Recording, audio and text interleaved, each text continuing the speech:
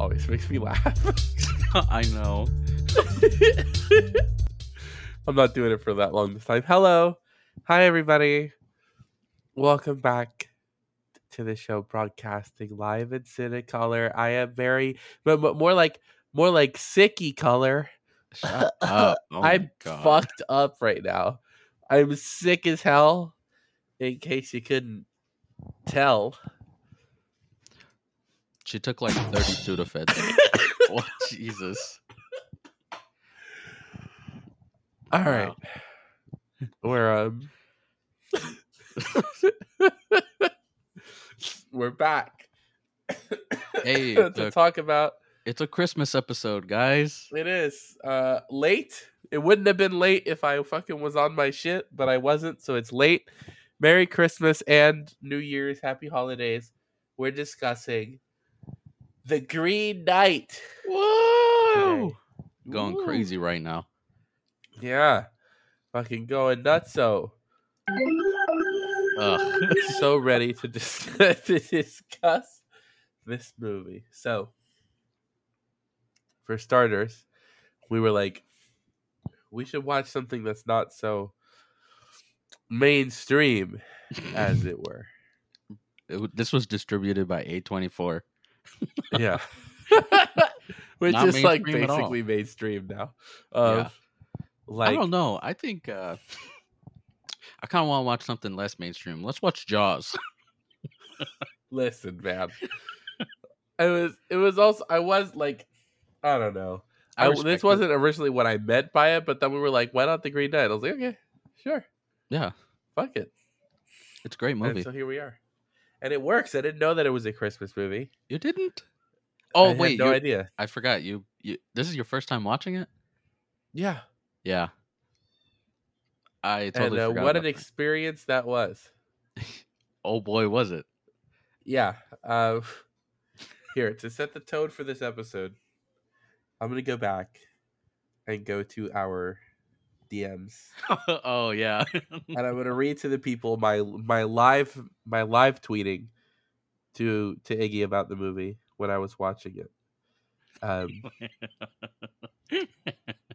And how things progressed as I was watching it. So I started the movie kind of early at like, I don't know, noon or something. Yeah, you watched it in the middle of the maybe? day, and I feel like that's maybe the worst time to watch it.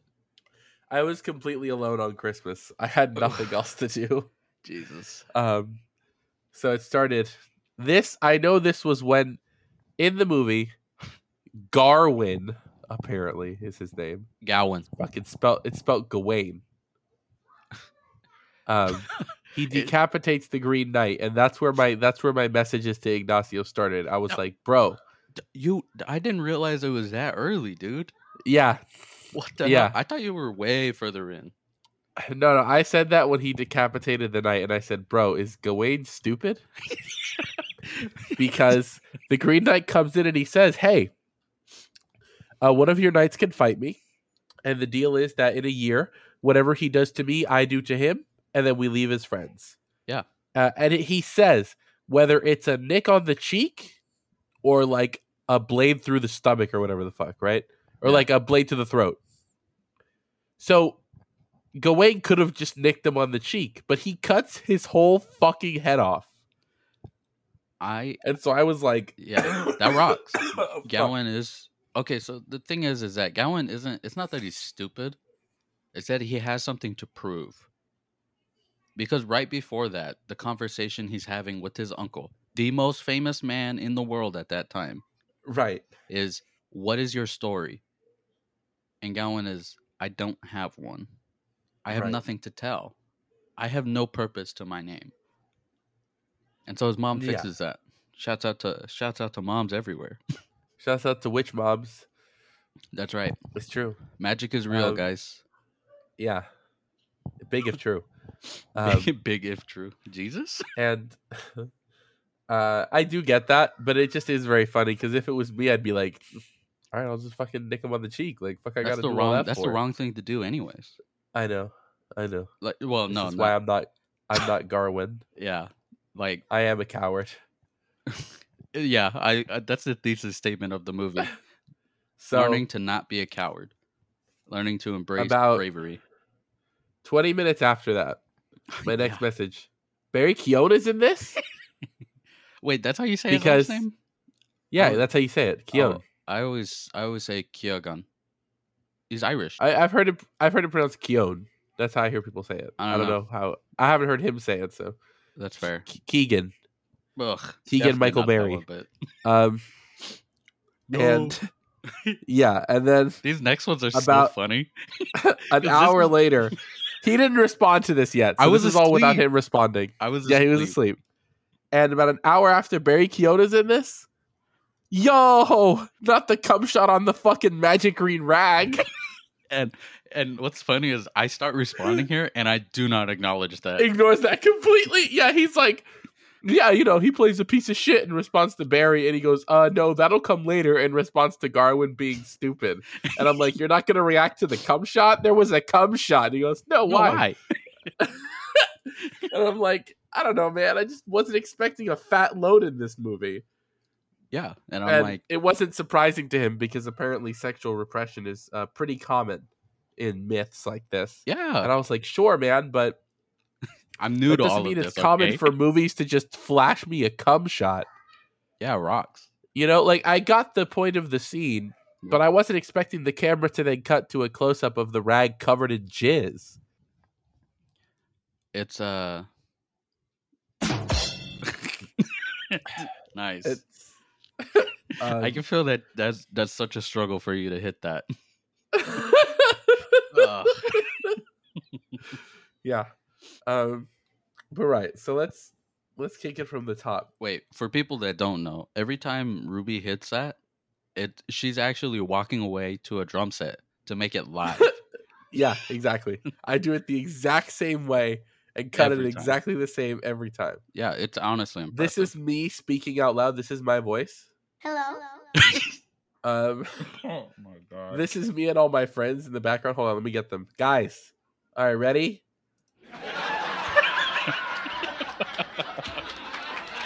It's honestly impressive. Whoa, guys, calm. Ruby's friends, calm down. I like that at the end. There's a guy going. Yeah, there's a dude coughing at the end. It's great. This is my actual piano set that I have here. Hold on.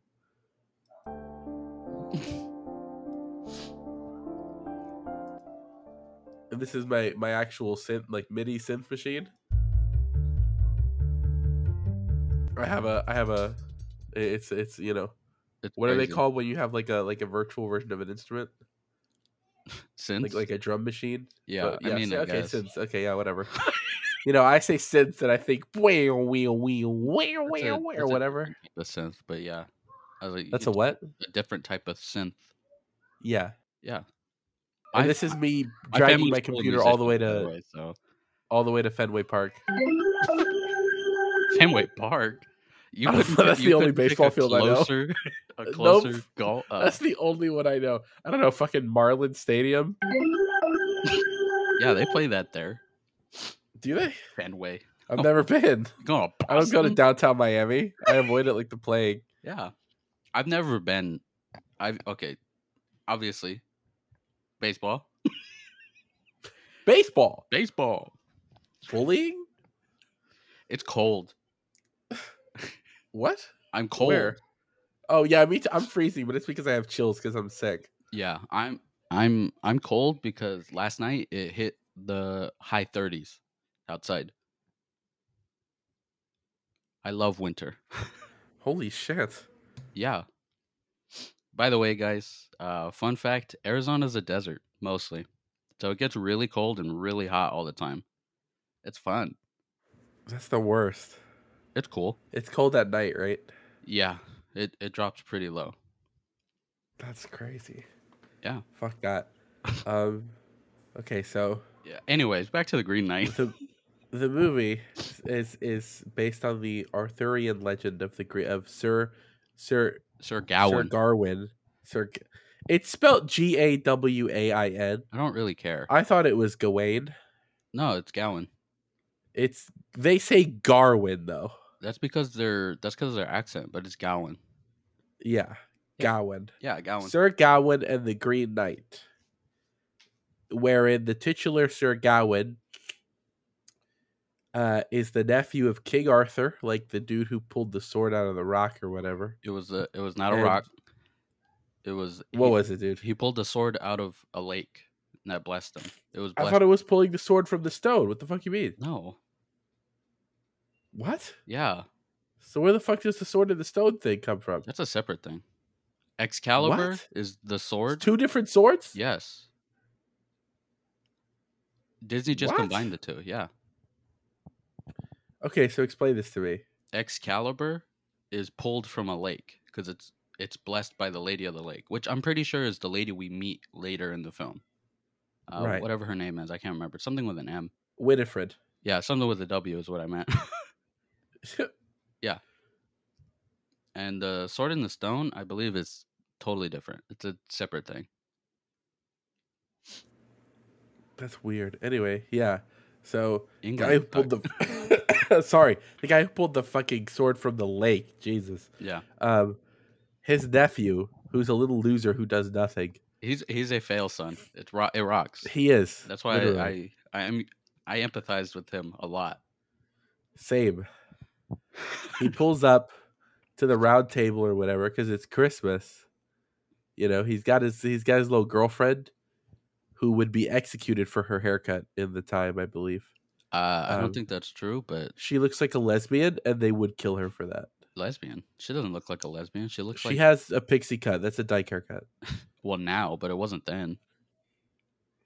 Did women cut their hair short then? Yeah, dude. This story is supposed to take place like 500 years ago. More than that, even. There's like 1200. I know it's like because it's like in like 700 or 800 AD, right? Yeah, it's old. Yeah, older than England as yeah. That's what's funny. People have a very weird impression of medieval times. People don't really realize how different things were from like 500 AD all the way through to like people lump together 500 AD. Yeah. Or sorry, like 600 AD all the way up to like 16. the 1500s. Yeah, it's crazy. People acted like King Arthur had plate mail. Oh no. Like that's my favorite one is the art, like the misconceptions about like knights in the military and shit. Like plate armor wasn't a thing until like the 1400s. Yeah, and it didn't really last. And then long. it was like quick. Yeah, it didn't last long because guns showed up. They invented guns. Like people started putting all these soldiers putting themselves in tin cans. We got to deal with that. How about this bomb that blows a hole through it? Okay. Like, yeah, problem solved. Thanks, China. Cook them. Whoa. Get ready to learn Chinese, buddy. Yeah, literally. You're like, whoa, Marco Polo. How'd you find this? He just speaks Mandarin. What the? Yeah, big chilling. Yeah, big chilling. Exactly. I gotta put the big chilling sound in you really should. I should, yeah. I'm gonna start working on that. But yeah, it's interesting because there's such a misunderstanding of medieval times, right? And like the actual time period that it takes place. This is set in like the Dark Ages, at which nobody had those cool helmets. No, it was mostly just chainmail and gambesons. Yeah, leather. Yeah, shit sucked. Shit was dark and nasty all the time. It blew ass. It was not the Renaissance, This is further proof. That's the other thing. Europe, sorry, entire backwater for like 1,000 years. Literally. Yeah. Literally. Thanks, Jesus. While Europeans were eating mud and living in feces, my people were building floating lakes, dude. Floating islands on a massive lake. I was going to say floating lakes? Shut up. Lakes? Floating islands and lakes, dude. That rocks. Yeah. It's cool. Or I don't know who my people are. I'm like pretty pasty, so like I think I'm not. I'm pretty sure I'm European. Well, you're Cuban, so by descendants. Yeah, I have black people in my family though. Like that's cool. Like directly related to me. My Can you say it? No. No. Okay, but can you say it? No. My my grandparents. One of my grandparents is. Whoa. One of them is just really dark brown. Oh, To be yeah, I honest with have a you, they're lot of not that too. Afro Latino though. I'm pretty sure one of my grandparents is though. You're just like Sir Gawain. So true. Like, well, That's another thing. What is this brown guy doing here? what are you talking about? That's normal. Related to King Arthur? Yeah, that's normal. I know. More. I feel like there was definitely somebody going, "This is woke." Gowan was white. Oh, absolutely. Or whatever. There were absolutely people Like- like, oh my God, Dev Patel? I can't imagine this. It's like, dude, was there were brown people in the Middle Ages. Yeah, exactly. People think they didn't exist.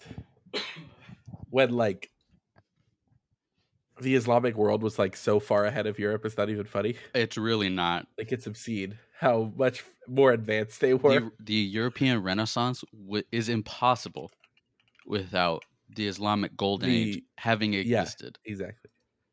Anyways.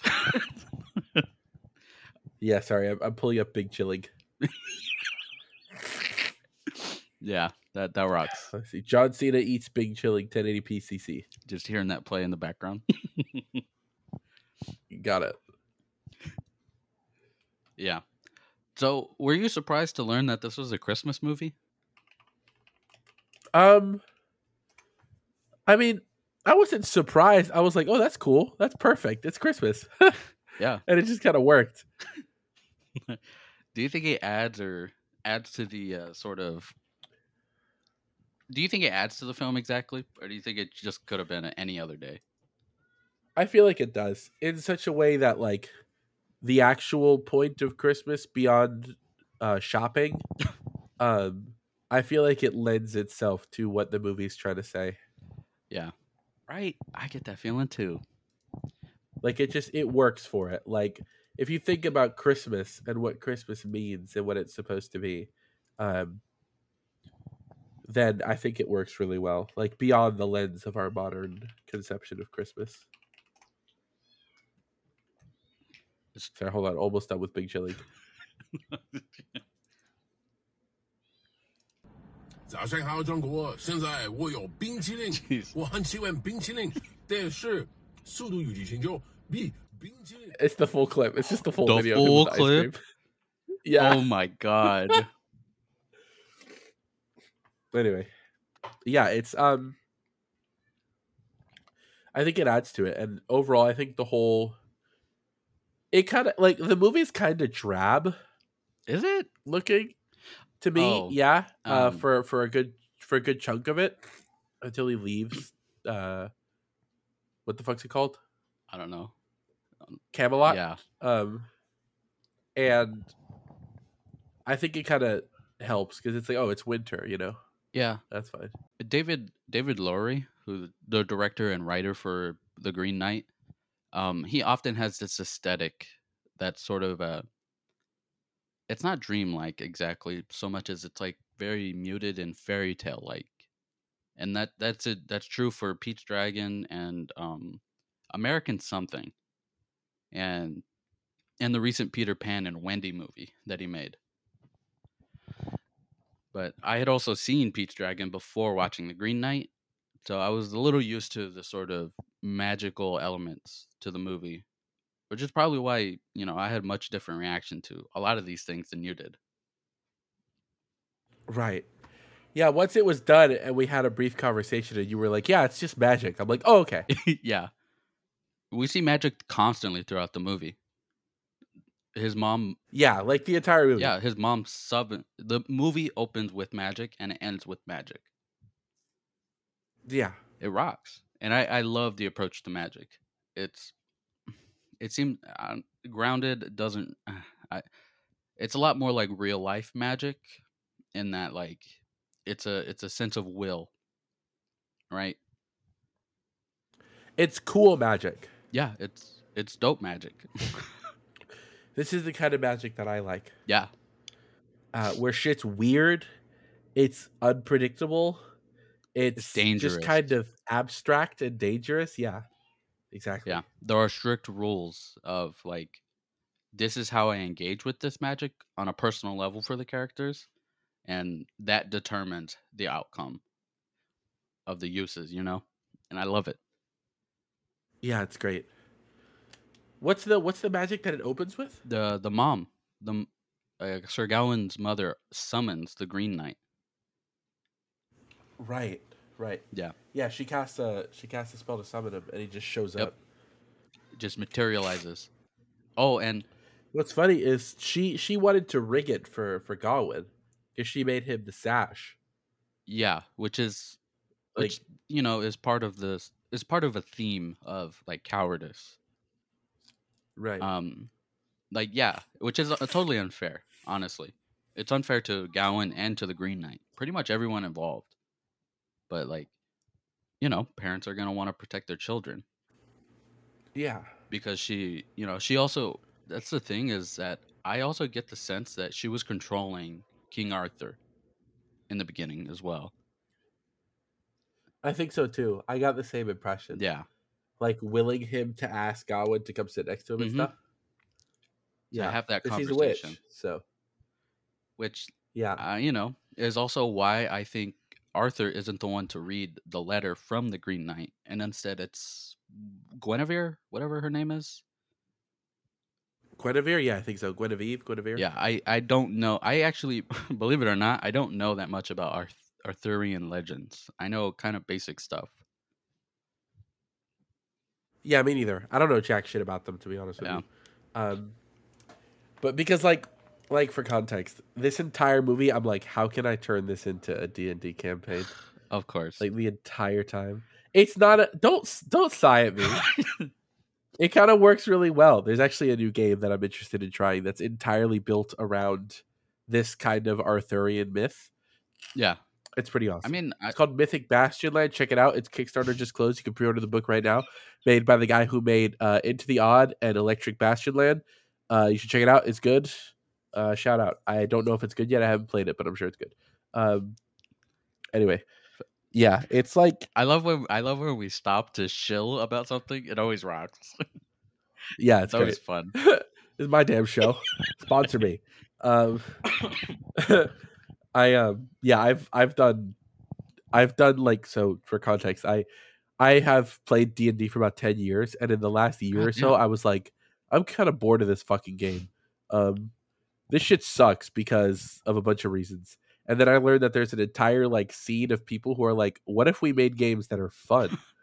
And there's like a billion people making different games to fill different niches and just try unique shit. And I'm obsessed with all of them.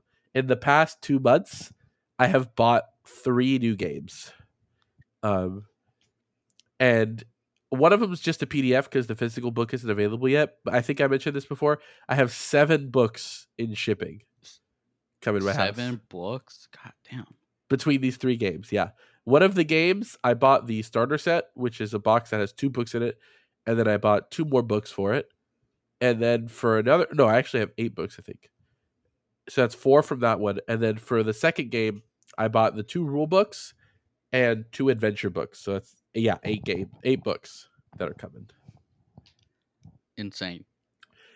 And the best part is I have nobody to play them with. Oh. Because all my players are D&D players, like modern D&D players. All these games are like old school games. One of them is literally a recreation of like first edition D&D rules. What the hell? It's awesome. It rocks. Because in that game, you aren't a fucking superhero. You're a little loser who could die in one hit, who's just a nasty little fucker trying to go into some cave and some dungeon for treasure. And it rocks. That's pretty real. If I walked into a cave, I'd probably die too. Yeah. Like I was playing a different game. I ran a one shot for a group of my players, and one of them died in one hit. I love one shot. They found a giant worm, and he rolled badly, and it ate him whole. He didn't even get a chance to do anything. He didn't get to cut himself out like Sharknado. Nope. Ew. Yeah, Sharknado sucks. Oh, really? Yeah. Miss, I have 0 taste. But the Green Knight is good. So yeah, I cooked you a little bit. I like. I think the best way to approach it is good to go into this movie blind. Oh yeah, but I think you should also get it makes itself. You should watch. I watched this when I got COVID, and so I was pretty out of my mind when I was watching this. It was also really Oh my late, god. so I was like, "What the hell is going on?" Yeah, that's a bad combo. It was a great combo. It made me fall in love with this movie. I don't suggest getting COVID though. It sucks. Yeah, it really sucks. It's awful. I don't have COVID now, but I'm fucked all the fucking way up right now, dog. I can tell. Ugh. Ew. Is this like an Oedipus thing? Yucky. Yeah, so we'll get there. Right, so the whole but watching the movie a second time with the context that there's just a lot of magic shit and it's Yeah. real and normal, then you're like, oh, okay, it makes a lot more sense personally. Yeah. That was me this time Like- actually. I watched it again Like the yesterday, part and that was where- the first time I watched the movie since I first seen it. Yeah. So it's been like 2 years. Oh, jeez. Yeah. And Yeah, that's the like- impressive part is that I actually remembered most of it. Yeah, I noticed because we were just talking about it. You hadn't seen it in 2 years. That's crazy. It's cool. That's the power, baby. My superpower. Yeah. Memorizing stuff no one cares about. Exactly. Like the part where the part to me that was the most, or I guess the most kind of confusing until I was like, okay, this is just magic. Is there's a point in the film where Gawain is heading out on his quest to meet the Green Knight, is stopped and robbed by Barry Keoghan and the other shitheads. They steal his magic belt and his magic axe. Yeah. And he struggles, he finds his way forward, and eventually comes upon, like, there's this big clearing, and the camera turns around, and suddenly there's a fucking castle there. It's cool. And inside the castle, he goes to get help, and there's a lord and lady of the manor, and some fucking blind bitch, too. Yeah. I don't know what's up with her, and I never bothered to look it up. And I just want to brute force my interpretation on it. Exactly. But he gets there, this castle just shows up. Weird stuff happens, and then he leaves to go face the knight. And the whole time I'm like, what the fuck is going on here? What? Is he like tripping? Is he tweaking? Oh yeah, because he ate mushrooms. And then you were like, nah, it's just magic. It's just magic. And I'm like, oh, okay. I didn't even notice because of the mushroom. I didn't even think of the mushroom, to be honest with you. There was a cross dissolve between the mushrooms and his not girlfriends, because they're not dating, which is the problem. Like, right, which is the conversation he leaves off with her right before he goes on this adventure, quote unquote. Right, is that she's like basically pouring her heart out to him, and he's like, I don't know, man, just kind of staring off, refusing to engage. Yeah. As he's about to leave, his fuck buddy's like, hey, so like, can we like make it an official thing, please? I kind of love you. And he's like, damn, bitch, that's crazy. Yeah, he does not look at her at all during this conversation. Yeah, she has to pull his focus to her, and she's like talking to him, like talking for him. He's like, yes, my queen, you have my hand and my heart and my soul, or whatever. And he is just non-verbal about it. Yeah, Alicia Vikander, dope. I'm so glad that she is doing good movies again after her Oscar win. Which one is that? Alicia Vikander? Yeah. She's the pixie cut. Okay. I was making sure. When you tweeted about her, I wasn't sure if that was her or if that was the lady from the manor. Oh, the lady of the lake? No, that was No, not the lake. The lady in the magic castle that shows up. Yeah, they're both played by Alicia Vikander. That's why he's confused when he sees her. He's like, what the hell? Wait, what? Yes, they're both her. She's playing two characters. Oh wow! My God! Jesus! No fucking shit! Yeah, that completely changes everything. Yeah, the castle is meant to tempt him. It's a temptation. I thought it was just because she was hot. Well, yeah, because she's hot, but that's why she's a temptress in that other role. not as his baby mama. Right, but like it's meant to like he sees her as his baby mama. Yeah, he sees her as Yeah, a I love. totally missed that. Her fucking long hair and that just I thought it was a different actress. You're insane. How? I How? I straight up didn't notice. I had COVID That's and it was like crazy. 3 a.m. I had like 2 hours of sleep, and I figured that the first time. That's crazy. Do you have like face So blindness? for context, folks, there's a point. Yeah, he has a person that he's bedding, back in Camelot, Yeah. who wants to like, she wants to go steady. Like we were just saying, he kind of doesn't respond, that sort of thing. And later he gets to this magic castle when he's like dying, and there's this lord and this lady who run the place, and they like nurse him back to health, and she basically tempts him. That's where the cum shot comes from. I'm pretty sure she's not And real. yeah, you don't think that they're real at all? No, I don't think she's real. I think because whenever she's seen, the old lady who's blind is also seen. They're always in the same rooms together and everything. But the Lord talks to her though. And it's magic. Like he also sees her there. It's not like she's like a hallucination or anything. It's not that it's a hallucination. I think it's more a figment of the castle to trick him. I think that's the case for everything in the castle. Really? I don't think the Lord is real either. That's insane. Okay. Why? Because I feel like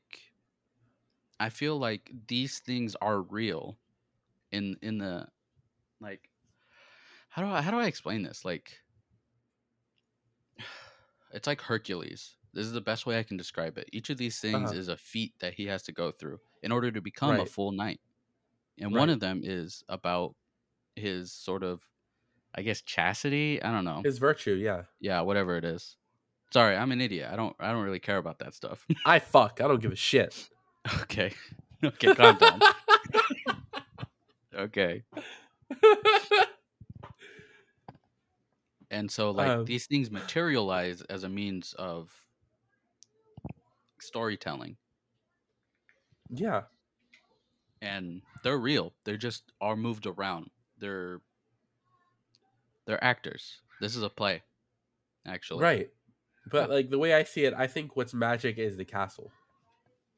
The castle appears to Gawain, and manifests the Lord and the Lady.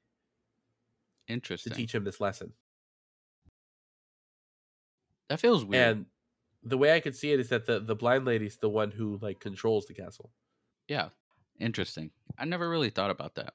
When I was watching it this time though, my main interpretation is that everything is in the Green Chapel. Everything?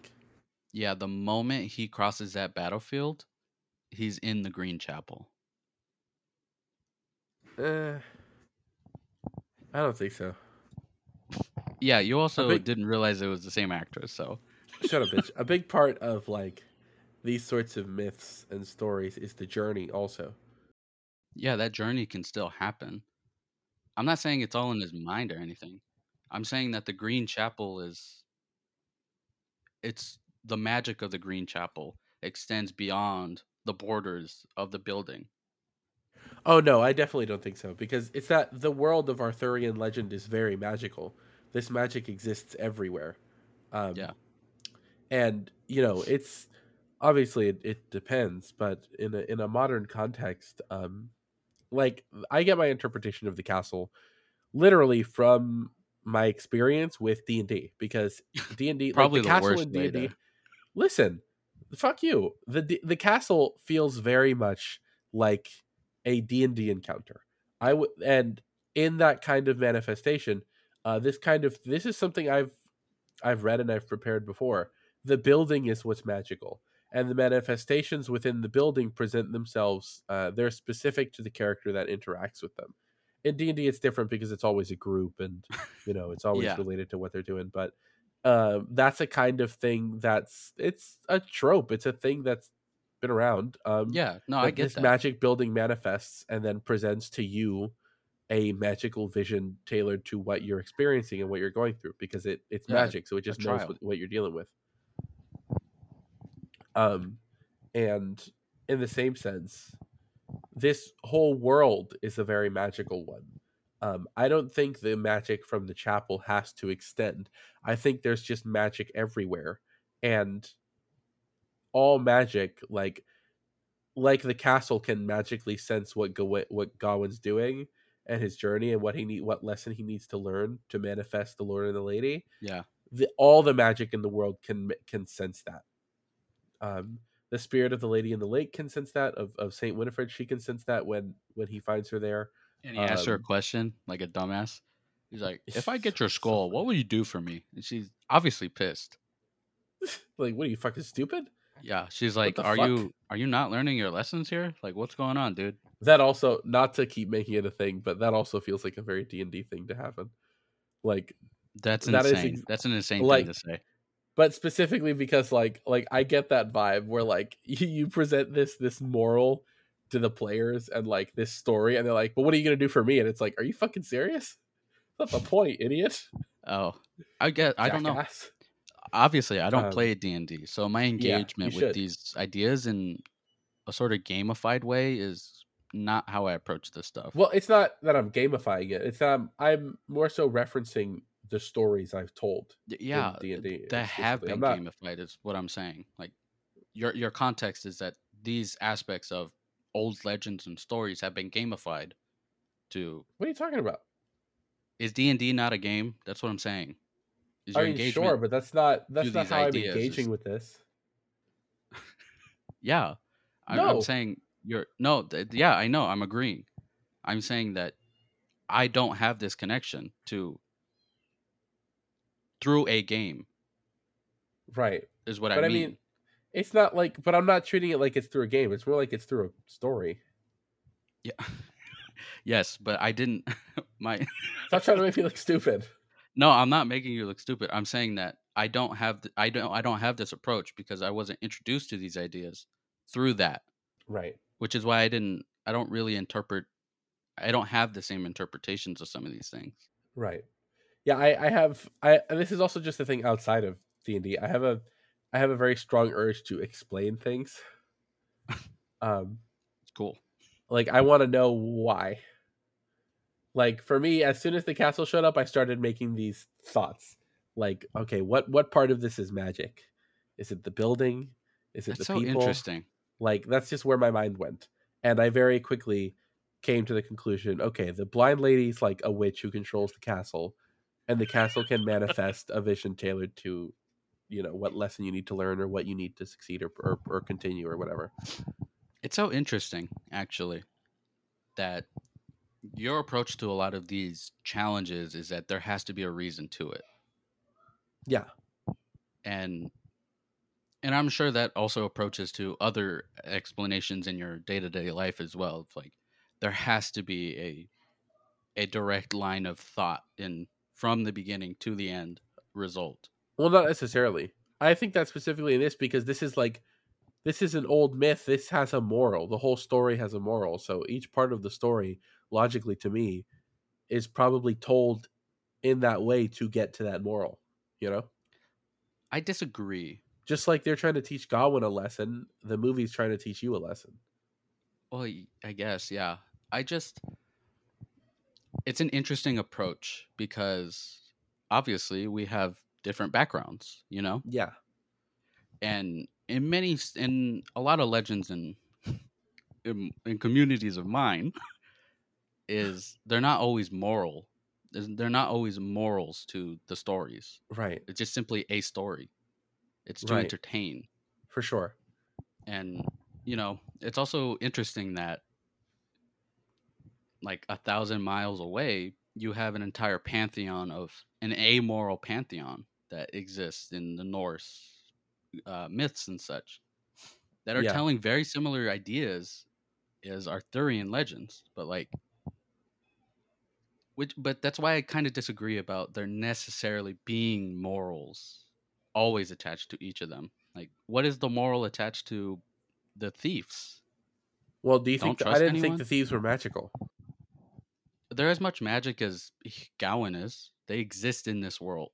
Right, but I didn't think they challenge. were like the castle or the Lady of the Lake. They're a challenge, but I thought that they were real scavengers who came in and stole Well, his shit. Yeah, That's why these things are not mutually exclusive, is what I'm saying. No, but I'm saying like you're like, what's the moral of the thieves? Well, the thieves don't have to have a moral because they're not like a magically manifested thing. They're just something Godwin encountered on his way there. And I see it that way because Barry Is that not Keoghan, part of the lesson, though? Is what I'm saying. from the storyteller's perspective, yes. From the Yeah, people who are writing the movie, yes, or telling the story, yes. In the context of the story, no. Which is my point. interesting. Outside of this, for example, my point with the castle was that is both a lesson being taught in fiction, in universe, and outside it. The storyteller of the Arthurian legend, the person making the movie, and the castle itself to the characters in the movie are all teaching a lesson. With the thieves, a lesson is being taught, but only from the outside perspective. From the inside perspective, because I didn't see them as magical, that's just a thing he encountered. There is a lesson to be learned there, but they didn't appear as magical beings to teach him this lesson. And I saw it that way because Barry Keoghan was cursed by the axe. Cursed? How was he cursed? He took it. He immediately felt compelled to go complete the quest, and he bailed on the others. And then he ended up fucked up later. He got lost, and just like I don't know how he ended up fucked up later. Well, but that also didn't happen too. So yeah, which is but still, well, either way, he disappears. Yeah, he disappears from the story because he's done. His character's done. Yes, but again, if he was there deliberately to teach Godwin this, he would. I think it would have been presented differently because the way it's presented, the thief takes the axe, and you can tell he is suddenly like magically compelled. The way his demeanor is, the way he speaks, what he says, and his body language and his facial expressions, he's clearly supposed to seem like, oh, something has charmed him.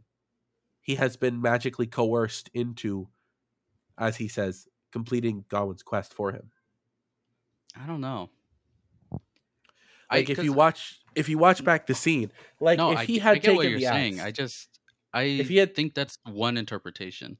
yeah, Because I necessarily seen it as him wanting to become a knight. It's him. it's that I just think it was too, there was too much focus put on the way he suddenly, as soon as he picked up the axe, felt the need I'm not to. disagreeing that there's a connection.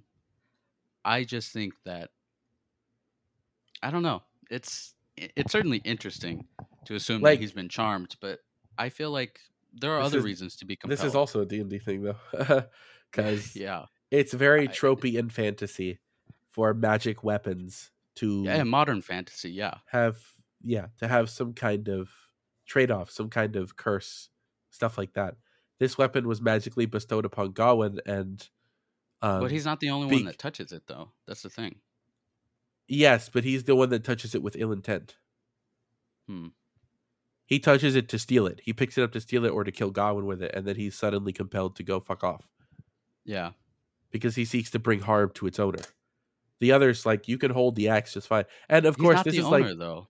I say, like the he Green was Knight's he was the owner until the meeting with the Green Knight. The Green Knight says, "This is yours now for a year." Yes, and the year was not up yet. The year was not up yet, so it was his.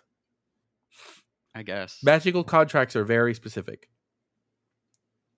I say this like it's all real. Very D&D explanations for a lot of this magic. It's just that it fits, and it makes sense within the context of the story. This really makes sense to you, which is I don't see why it doesn't. Like, it's not that it doesn't. It's because it's an abstract concept. It's not like there's a fixed way that magic axes work. Yeah. I don't know. It's certainly an interesting perspective to take on this. What do you think about the axe and the thief? I think the thief. Well, I already did say that, honestly, that the entire venture is sort of a fabrication of the Green Knight, like on behalf of his mother, and that once he leaves Camelot, he officially enters the Green Chapel. So much as the Green Chapel is the entire story. It's many, many loops. Because on it, I always interpreted the battle scene that he walks through is the previous loop that Gawain went through. That we see later about him becoming a coward. He's seeing many of the lessons that he's going to have to learn by the end in order to become a Green Knight, a proper knight. But I always interpreted the thief as a sort of, he wants better than to be a scavenger.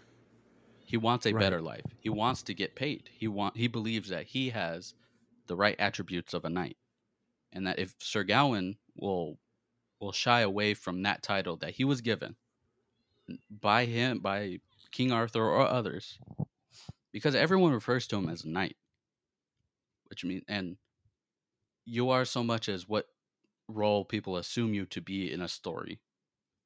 He is a knight as far as everyone's concerned. He just doesn't act knightly. And that I always just seen that as this little stinker trying to usurp that story for himself. Not necessarily that he was charmed to complete this anything other than through self-motivation. You know? Right. Is that my interpretation of him being charmed is very specific to his body language. Yeah, and I'm thinking more of a narrative aspect.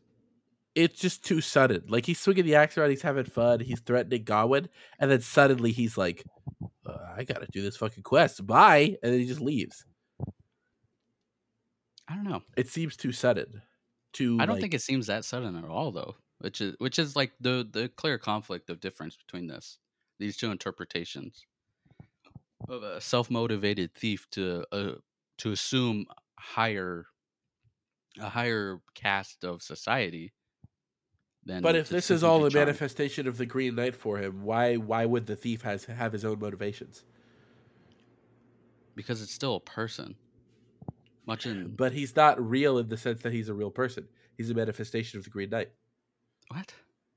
In your interpretation, where these are all things that the Green Chapel presents to Gawain, he's real, but he's not real. He's not really a person. He doesn't have his own life outside of this journey. To quote I don't know. Because those aren't mutually exclusive ideas. You can be real and also not, much in the way that what was her name? Guinevere or whatever. Guinevere. Guinevere is both a spirit and a guide. Oh, you mean the Lady of the Lake? That's Winifred. Yeah, Winifred. She's both dead and alive at the same time. They're not in the cases of magic. You can be motivated to do other things, even if you have a self-motivation beyond that. Right. You know? But then he's being charmed. No, that's different. I don't see how. If you're being magically motivated, because I'm not saying that the axe is charming him. Exactly. No, I'm saying in general. What you're implying sounds like he's being charmed into this story if he exists outside of it. Because his charm, what's being charmed on him is wanting more. Which is different. It's a social motivation. He wants to not have to ravage in a battlefield. Right. Yeah. My point was just that, if your statement that, the battlefield is a manifestation of the other visions that he had later, and everything outside of Camelot is the magic of the Green Chapel. Yeah.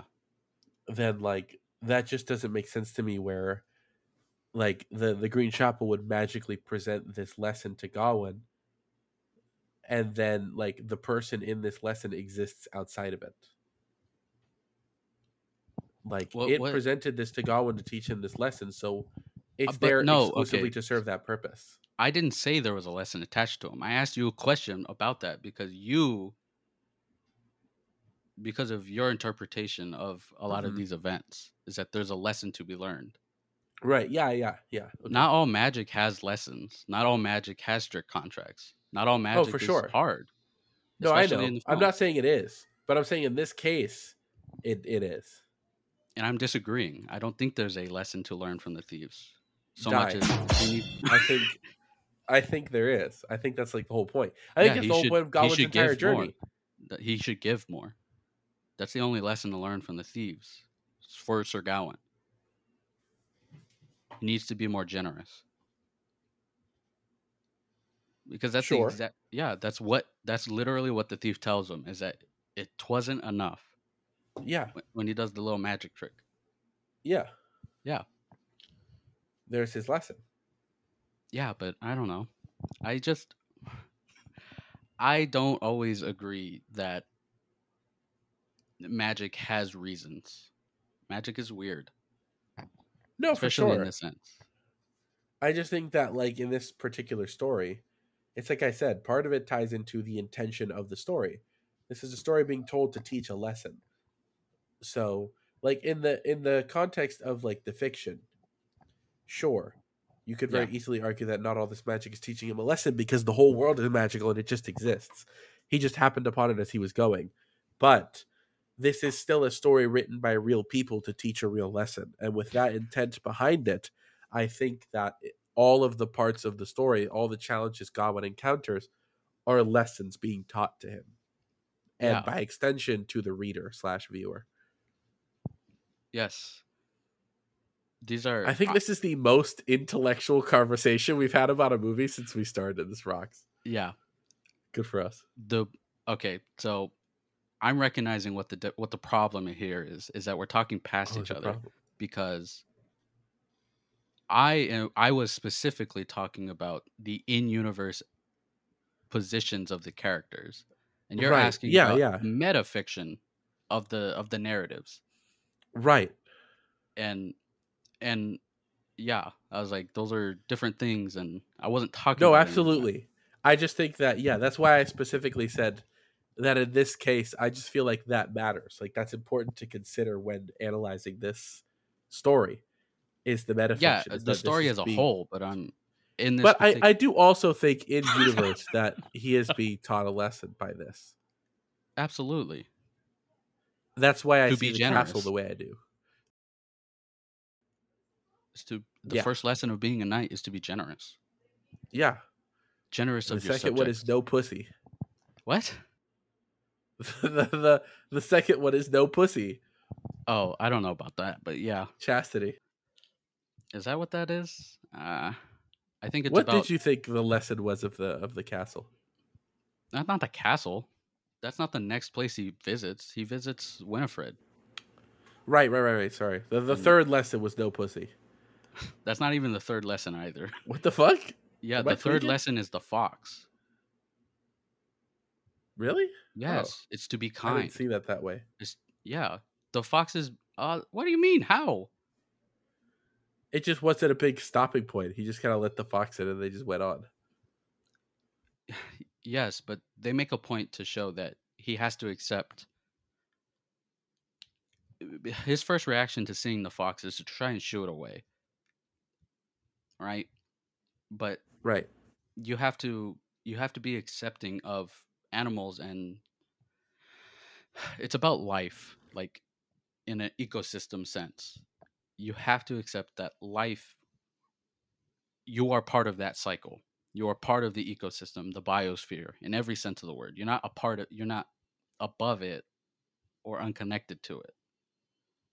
Which is, I think, what the lesson is to that is that he has to cherish life. He has to protect and cherish life in every sense. That's what the lesson is with the fox to the viewer as well. Right. And with Okay, Winifred, it's about. Hold on. Wait, hold on. Child emergency. Give me 1 second. Okay. Hey, what's up, guys? It's me, Ignacio, as I try and wrangle my very complicated feelings about this movie. You know, kind of hard to do, especially when you've only seen it twice, and I don't know.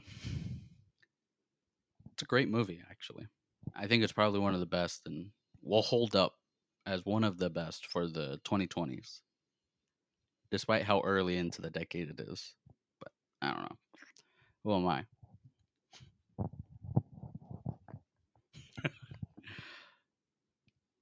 Yeah. I've been getting really into like theater stuff lately, and I hate that I've gotten this because I've been watching a lot of Star Kid musicals, actually. You know, and this might seem controversial, but I actually really do like Black Friday, and I do want to admit that I knew of Star Kid already, but I got back into Star Kid, I guess, through Angela Giratana from Smosh. And I was like, oh, she did other stuff, so I want to go check that out. So I did, and I really like Black Friday. I genuinely love Lex, and I haven't been able to stop listening to any of the songs from either Black Friday or Nerdy Prudes Must Die. Pretty much since. Yeah. And they rock, and I think they're very interesting ways of telling a multiverse story.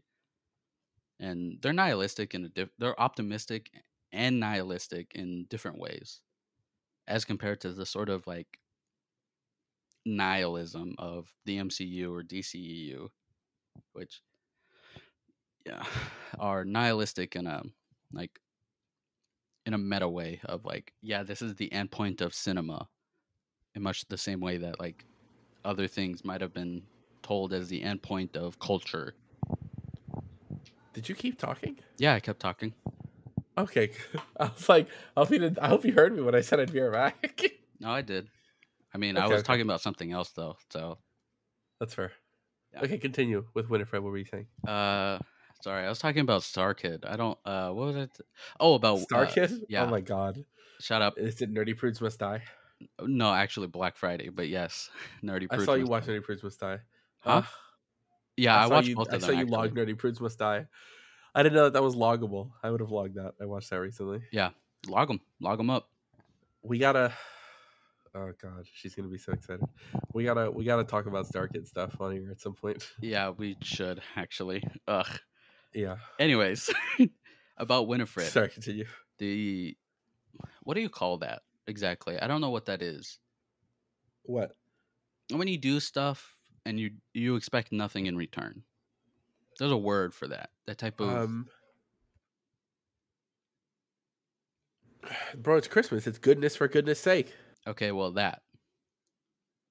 I was like, because I do that constantly. That should be really the biggest takeaway from this film, is that the most important lesson Christmas and other Christmas tales like Christmas Carol teach you is that you should be good, and you should give good out of the goodness of your heart, not for anything in return. Like for instance, becoming king. You know, becoming all powerful and all that. Yeah. And being a coward. Yeah. Yeah. That's the lesson with Winifred. Yeah. And largely the lesson getting her head just because she asked, not because she's gonna give you something. Yeah. You should do good. Yeah, exactly. Yeah. I don't know. That part seems so very straightforward of what it's trying to teach everyone. Absolutely. Yeah. It's trying to teach you to be a knight, bro. Yeah. That's the lessons. Yeah. Top 5 lessons to become a knight. Be quick, good. Easy be tips. Generous. No pussy. King Arthur hates these.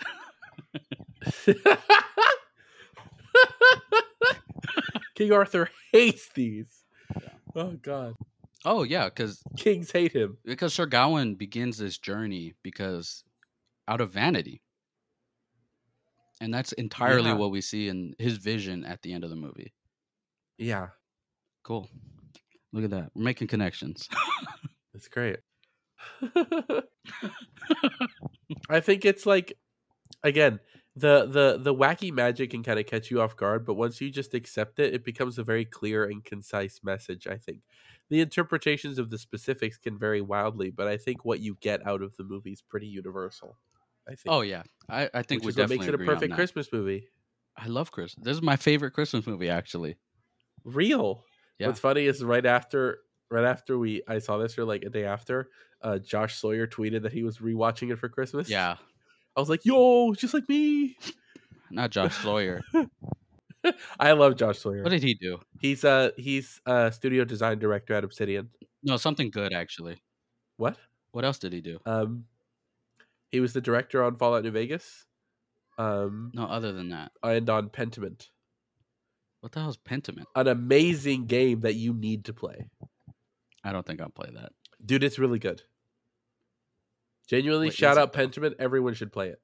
It is a historical game set in an abbey in an abbey and Ugh. an abbey town in medieval in the HRE and in I don't know I don't know exactly where, but in the Holy Roman Empire, in That's like the all of Middle Europe, though. What the hell? exactly, it's one of sorry, geez, one of the Germanic countries of the HRE, um, in like the 1400s, I believe. It's all done in the style of like medieval artwork and manuscripts. Yeah, Um, I'm looking at it right now. yeah, you play a This journeyman seems very artist. cool from like an aesthetic standpoint. It does not look like it's something that would interest me though. It's really fun But though. more power to everyone that does. I don't want to deny them their fun. It's really cool and it's very thoughtful. I think there's you play it's like a murder mystery. Somebody gets murdered at the abbey and you have to help solve it. Um, Oh, cool. and it goes on over a long period of time. And you you go around the town interacting with the townspeople and piecing this together and learning the town's history and stuff. And there's a lot of really cool, thoughtful conversations and interesting stuff that's discussed and interesting themes and stuff to the whole thing that I think are really good. Um, and more games like that should exist. Personally, shout out More Pentiment. games Everybody that should play take Pentiment. chances. Um, Huh? I was shouting it out again. Everybody should Oh. play Pentiment. I think. What the fuck was I saying before I even brought that up? Right. Yeah. Just he's done a lot of games in his career. He's been in the gaming industry since like the 90s. Yeah, most people have. True. Who are like directors, Right. Yeah. They've been in there a long ass time. Yeah. You good? Yeah. I heard you go. I just do that sometimes too. Dude, I got a lot of issues, dude. real fair. That's fair. Yeah. And I will get none of them diagnosed ever. Exactly. because- That's right. Fuck it. Yeah. Who needs it? Well, only if I get bad. Yeah. But as far as I can tell, I'm functioning. Exactly. So this is good enough for me. Yeah. Because we hardly ever end up talking about this, what did you think of the production design? Can you just so I have a clear concept? Can you explain what that means? It usually entails like the sets and the decorations in the sets and stuff. And like the costume design and stuff? That's related, yeah. Okay. I thought it was really cool. just- I thought it was really good. Yeah. I thought it really puts you in that world really well. Like I said, it's a little drab in Camelot, which feels a little odd. I don't know, because the casual viewer's interpretation of what Camelot is feels like it shouldn't be this drab ass place, but I mean it is because it's a city in the Dark Ages, so it makes sense. But I thought Camelot it was even real. Huh? I said, was Camelot even real? I don't think so. No. Also King Arthur isn't real. Sorry, question is he's an amalgamation of several English kings from around the time period built What's into up? legend. Is the old guy Merlin? Old guy. The What old guy with the things under his eyes that checks that King Arthur looks to him and he shakes his head when the Green Knight shows up, or he tests the baby in the vision. No. No? Huh. I mean, I didn't think that those were the same character. I thought the second one might have been just. No, they were the same. They have the same markings on their eyes and everything. That doesn't mean anything. It does. It was the same character, bro. It was the same person. I didn't because that last part I didn't interpret as anything but him taking responsibility for the child. No, yes, but I'm saying that Gawain takes over, and so he takes over the cabinet, and Merlin is immortal. So cabinet, it's the round table. You know what I fucking mean. I just interpreted him as another knight, one of the other knights. But he had powers. So does King Arthur. Okay, but most of the knights don't have magic. We don't see anything. He was very clearly separated. He was very clearly magical. When the Green Knight shows up, Arthur looks to him, basically is like, "Hey, scan him," and he's like, scan him. He gets an interpret. He reads him in a magical sense, and he fits the trope of Merlin being an old guy with a beard. This is very interesting. I didn't think about that at all. It was very brief because he doesn't really matter to the overall story. No, I know the It was scene you're talking mostly about. it was mostly a thing where I'm like, oh, that's probably Merlin because Merlin's a famous part of King Arthur, you know. Yeah, that thought never crossed my mind because I just thought that Arthur looked at him because he was like, "Do you know this dude?" Yeah, And but he but he he he was said singled no. out. Like none of the other knights were looked to in that way. And later, when they had the baby in the vision of Coward Gawain, the old guy comes up and runs his finger along the baby's forehead and turns around and is basically gives the thumbs down on the baby or whatever on the mother. Yeah, that's not how I interpreted that. I'm pretty sure he's a wizard. That's Merlin. I mean, he could be. I just don't think it matters. No, it doesn't. I was just curious if you I thought know, that I was know. Merlin. I He just really does not when matter at all. I don't think about Merlin. I don't think Merlin is that interesting of an idea to me, Me neither. honestly. So Again, it was which is literally why it just like, never even oh, crossed my look, it's mind. Merlin. Oh, like kind of Oh, thing. I didn't do that Marvel yell. I mean, I didn't care, but I'm I saying mean, like, neither did you, but still. yeah, like, did he seem that way? I wasn't looking because this is Sir Gawain's story. I wasn't looking for it though. I just noticed it. That's just a thing I know about King Arthur, and I was like, oh, that old guy who's clearly magical. That's probably Merlin. Anyway, Okay, but this is another interesting thing about our interpretations of the movie is I didn't interpret him as being any more magic than anyone else. it's that he was singled out. It seems deliberate, and then he returns to have a similar role later in the vision with Gawain. When Gawain becomes king, this old guy who, if it's Merlin, is an immortal wizard, becomes I understand this. his like right hand or whatever for this kind of thing.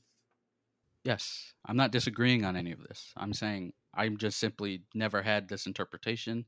Right. And these ideas never crossed my mind. Fair. Because everybody's magic. That's fair. Everybody has a sense of this stuff. But like, I don't know. I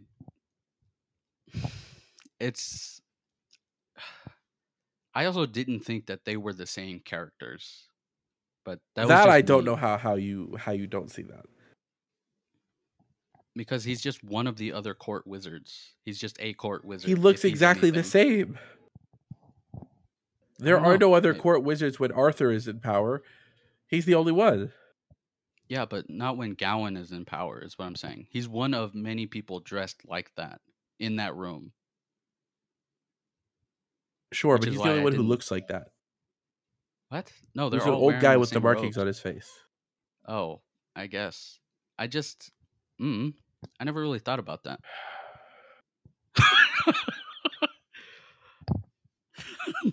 The sigh, the long sigh.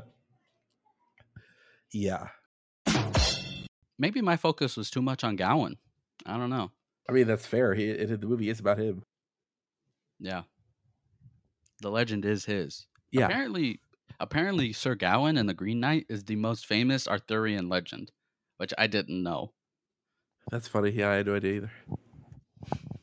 Shouts out to nephews everywhere. I just seen mine yesterday. Real from uncles and aunts to nephews and nieces out there. Shouts out to nephews. Yeah, shouts out. But yeah, so you know what? Everyone should watch this movie and come to your conclusions. What do you think? Yeah, let us know. Tweet at me in the comments below. And I'll argue with you about it. It's okay. This has been Markiplier. I don't fucking know. You should add the Markiplier music. You're right. Absolutely. I'm too sick to do this. That clown ass music, dude. It's so bad. I love him though, but it's so bad. Who doesn't? You should go. We should have said this at the beginning, but you should watch this movie blind, and then you should listen to us and then watch it again and tell us what you think. Yeah, actually. And we're getting better at this, guys. Look at that. We actually discussed the movie the whole runtime. Huh? We discussed the movie the whole runtime, pretty much. Yes, actually. We did it. Let's go. Hello. We did it, guys. Let's almost go. The whole movie. So like the minute you were gone, I was talking about Star Trek. Anyway. Yeah. Thank you guys. Oh, actually. Oh, sorry. What I found very interesting was there's this sort of, it's about the different forms of magic in the movie, because there's the King Arthur's magic, which is through the church, and then there was the magic of the earth as through the mother. Did you find that interesting in any way? Maybe that's why I didn't consider him magical, because that's divinity. Which is funny, because I don't view those as different things. Because all my shit's coming from D&D. That's funny. I should see it as magical, because in D&D that is a clear distinction. There is arcane, natural, like earth based magic, and divine magic. But I don't know. I see, like, in this Christian world or whatever, I saw it just as divinity. This is so weird, because, like, obviously I'm not Catholic exactly, but I have a Catholic upbringing, and I should have seen. Well, yeah. I mean, but you can still have an upbringing. I wasn't really brought up religious, though. Very interesting. Neither was I, but I find religion very interesting. It's worth looking into to see connections, make your art richer. Same. Yeah. But I did think it was very interesting, of like showing that the sort of divine magic, quote unquote, of God is not that effective in the realm of the magics of the earth. Right. Which is a common thing in these kinds of stories. Like, as mortal men, we are weak to this kind of thing and to the whims of the natural world. God can only protect us so much, you know? And I don't know. The divinity placed upon certain ones of us protects us more, but does not make us infallible. Arthur can still die, and does still die eventually of old age, you know? It's not... Divinity isn't power. Magic from divinity isn't power. If, you know, obviously in the correct use of it, because, you know, in the real world, if it was real, people would just use it for power. That's divine right of kings and all that. But it's not meant to be power. It's meant to be closeness to God and protection. And it's like a moral kind of magic. Magic from the earth doesn't have morals. It's just magic. Yeah. That's why I don't see the divinity as magic, because magic is wild and random and unpredictable and chaotic and dangerous. Divinity is very strict. It's divine, you know? Not really, but whatever. It's certainly interesting. A lot of early Christianity was not like modern Christianity is. Well, I only have modern to go off of. I'm not that smart. Yeah, like, but it is interesting that. Yeah. Yeah, I don't know. I thought it was a cool aspect of the movie that. For sure. I agree with you. Yeah. Like, I don't know. We did it, guys. We did it. 1 hour, 15-minute discussion. About 1 hour of it was actual discussion. Real, smart, intellectual. Tell us what you think. Comment and subscribe. Follow below. Donate. Yeah, guys. We don't have any means to take your money.